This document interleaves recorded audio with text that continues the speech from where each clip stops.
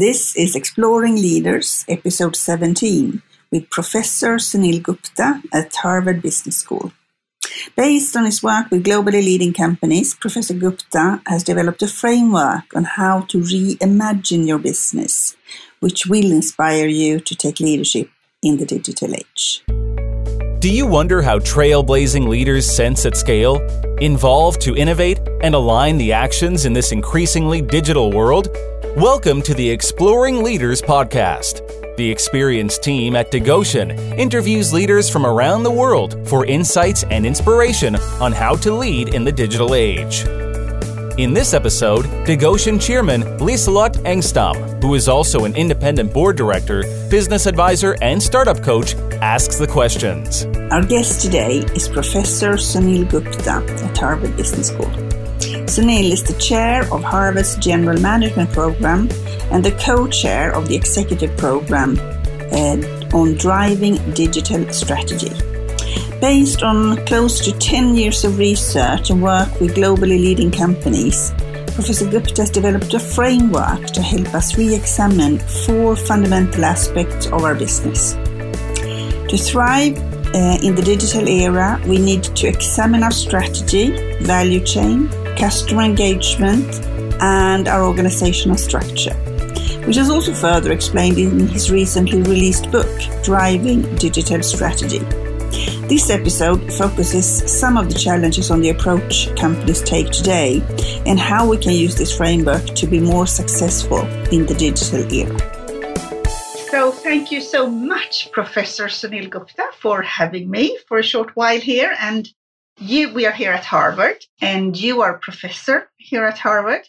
And because of strategy work that you are involved with, and because we are actually also doing some research on innovation and boards, and your fantastic new book that is called Driving Digital Strategy, that has just come out, right? Is that yes, right? Last month. And I've read it. It's really, really insightful, I think. So I was really intrigued to have a short conversation with you on that. You have studied actually digital strategy for more than a decade with companies.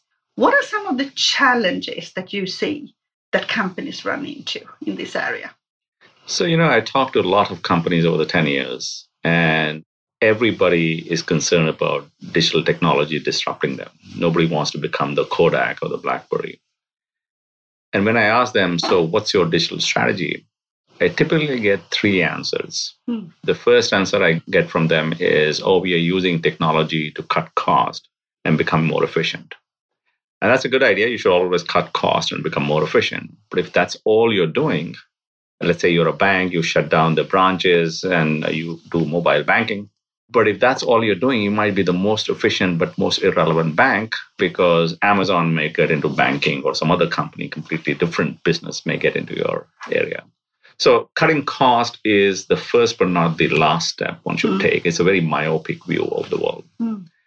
The second approach that I heard from the leaders is technology is very uncertain. I don't know what the future has in store for me.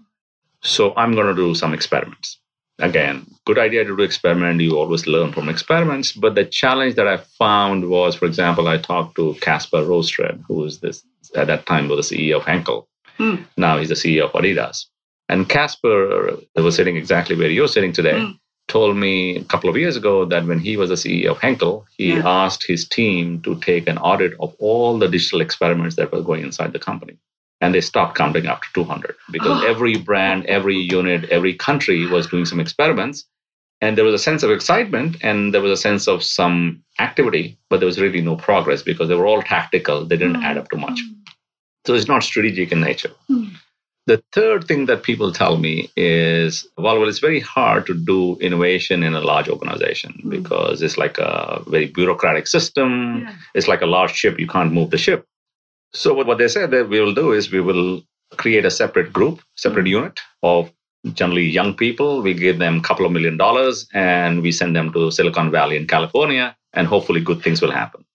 And the reality is not much comes out of that. And the reason why is because imagine you're trying to turn a large ship, and by setting this team, you've launched a speedboat. And typically the speedboat takes off, but the ship is still standing there. So I think that one of the things that I tell the leaders of the organizations, especially if you're a large existing business, you have to do two things in parallel. You have to strengthen the core of what you have. You have certain assets that the startups don't. But at the same time, you need to build for the future. And that's sometimes hard because it's almost like running two organizations in parallel. You're strengthening what you have and you're also building the future simultaneously, yes. Right? So if I'm a newspaper, I'm still strengthening my newspaper, but I'm building for the digital paper. And those are two different skill sets. And that is sometimes hard. You can check out more hints and tips in the blog post covering this podcast episode of Exploring Leaders at the Degocian blog, which you find at degocian.com. You have an expression which I like. You say that you have identified that the leaders who achieve transformative results go all in on digital. What do you mean with that? Because this is not a side activity. Digital is not a side activity. I mean, there is no such thing as digital strategy, to be honest. It's actually part of strategy. It's not separate from your core strategy. That's why experiments don't usually work, because they tinker on the boundaries, tinker on the edges. You have to change everything. And that's what I talk about in my book also, that you have to change your business model. You have to change the way you run your operations. You have to change your distribution channels. You have to change perhaps your pricing. You have to change the way you interact with customers. You have to change with the organization structure. Everything changes. Right. And that's the fear that most leaders have, that how do I make the change and take this leap of faith in the uncertain world? But on the other hand, if you don't, the status quo is actually more fatal. Yeah, indeed. And it's really interesting because you do have some tools, I believe, in your book, which is a framework with 4 components. So can you share a bit about those 4 components and kind of where they come from, but also where do you think you should start? So the 4 components that I talk about, again, is not a rocket science. So first thing is to look at your business strategy. And in the business strategy, I'll talk about 3 things. One is, what is the scope of your business? What is your business? So if you look at Amazon, you ask yourself, what business is Amazon in? Is it a retailer? Is it a cloud computing person? Is it in video production? So I think the scope of the business and the industry boundaries are getting blurred. Yes. The second thing I talk about is your business model itself, in terms of how do you create and capture value that is changing. Retailers are struggling nowadays with the Amazon in the world. Similarly, same thing happening in many different worlds. And the third thing I talk about is, in this digital world, more and more companies are becoming ecosystems and platforms. Right. So the competition will not be among products. Competition will be among platforms and ecosystems. So that's the part of the business strategy. The second big pillar I talk about is the value chain and operations, right? From how you do R&D differently, to your manufacturing and supply chain changes, to your distribution channels and your omnichannel strategy changes. So that's the operational part, actually getting things done and bringing them to the market. The third pillar I talk about is, how do you connect with the customers? In this day and age, the social media is huge. So it's not just simply the 30-second commercial on television. How do you engage with the customers? How do customers become your advocates, if you will? And the fourth thing I talk about is, how do you change the internal organization? How do you build a new skill set? How do you actually create that innovation culture in the organization to jumpstart the process? So I think it's a combination of all those 4. That's why I call it, you have to do all 4. It's not just one thing at a time that you can do. And that's also why it requires really good leaders to actually work with this and work in the area. So I was really intrigued also to try to understand. So in our research with the boards, we have found that they need to excel in 3 areas.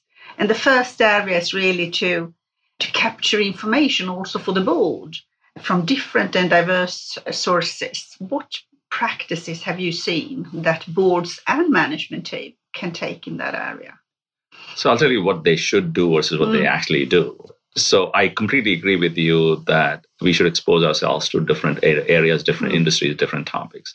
I'm a very strong believer that the best ideas come from looking outside of your industry. Because if you look within your industry and mimic the other leaders, you can be only second best. But the tendency of the management and the board is to become very narrow, because everybody believes my industry is different and my company is different. Yeah. So as a result, you become very myopic and focused within your particular zone of comfort. So I completely agree with you that the first thing that every leader, whether it's board or the senior management, should do is just broaden it out and not ask the question, how is it relevant for me? Because you will start making the connections once you open up your mind. All right. Right. And I think that's a really good advice. to open up your mind. I like that. The next area is for boards to find a way to become more involved, engaged in strategy and innovation. What best practices have you seen in that area? So I think the thing is, so I'm on a board of a company called US Foods, and the CEO of the company who got me on the board, his reason, I asked him, why do you want me on the board? Yeah. And his answer was that, look, we are very good in what we do, but I want you to help me see around the corner. So this company is on the food distribution, and the question that we have posed is, what if Amazon starts doing it? Yeah. So think completely differently. And I would say one good practice would be to have a half a day or a day retreat where you come with these provocative questions, which are not next year questions, which are 3 or 5 year questions as to what might happen, and have this debate about it. Yeah. And I think there are plenty of smart people in the organization to come up with the answer. It's just that somebody has to ask those questions and somebody has to start that discussion. To get even more value out of the podcast series Exploring Leaders, you can find everything from research reports to advice and courses at the Degoshen Insight platform, which you can find at degoshen.com. The last area that we found is that boards facilitates the decision to align the company faster and quicker to kind of both the development phase, but also towards the long term. What practices have you seen in that area? So I think that the real goal or the responsibility of the board is to really look for the long term, because management generally is very good in the short run. And of course, there are short-term pressures, right? You have to meet the quarterly goals of financials. You have to deal with operational challenges that happen. So those need to be done, because if there's no short run, there is no long run. So definitely management but sometimes management gets too caught up into the day-to-day activities. So the role of the board is to think broad terms. And I think they have to ask the question of 3 to 5 year time frame. They have to push the people of the management in terms of what's around the corner, what are the new technologies, what are the new industry regulations, what are the new opportunities that might happen. Right. So that is the main responsibility of the board. Right. So very, very good. In your experience, is there a leader or a company that we should keep our eyes on that is, you think, maybe going a bit before where the rest of us needs to go in this area? No, I mean, I guess there are different companies, different leaders who have different strengths. But certainly, I mean, I admire Amazon and Jeff Bezos as a leader in terms of how he has expanded and his management style of giving a lot of ownership to the employees also to come up with the ideas. So, for example, Amazon Prime, which is now 100 million subscribers, it was not Jeff Bezos' idea. It was an idea of an employee, and the fact that it percolated up in the organization and ultimately embraced is a good testimony of a leader, that the ideas don't have to come from you. Ideas can come from anywhere in the organization. And you give enough sort of air or oxygen to the organization to bring up all the brilliant ideas. So I think, again, lots of brilliant people working in the organization. You have to create an environment, a culture that ideas can come from everywhere. Which is a big work in itself, if that hasn't happened before. So just finally, do you have an advice for us as leaders and board members? What should we do going forward in this kind of complex, very fast-moving world? I think the leaders and the boards can certainly keep up with the vast amount of shifts and changes that are happening. And I think then, in general, I look at 3 major shifts that one should keep an eye on. One is the technology shift, because technology shift with artificial intelligence and machine learning is huge. That will have impact on every industry and every job. The second shift that we all have to keep an eye on is consumer change, consumer trends. So, for example, if you look at the young people, they don't want to own a car or own a house. We are going into a sharing economy that has all kinds of implications.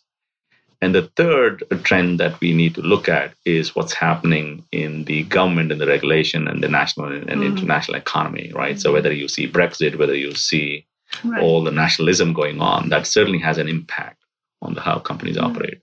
So at least, again, everybody may have a different classification of the broad trends they want to look at. But in my judgment, those are 3 major trends that we all need to look at. And that's the board can certainly help the management look at the big picture and where the world is going rather than where the world is today. Yes. Thank you so much. I really appreciated it. Thank you. Thanks for listening to Exploring Leaders, a podcast produced by DigOcean, with the ambition to inspire insightful leadership in the digital age. If you found this episode interesting, join the momentum to amplify the voices of trailblazing leaders by sharing it with others for inspiration. For any questions or recommendations on other inspiring leaders you'd like to listen to, contact us via our website, digocean.com, or via social media as LinkedIn or Twitter.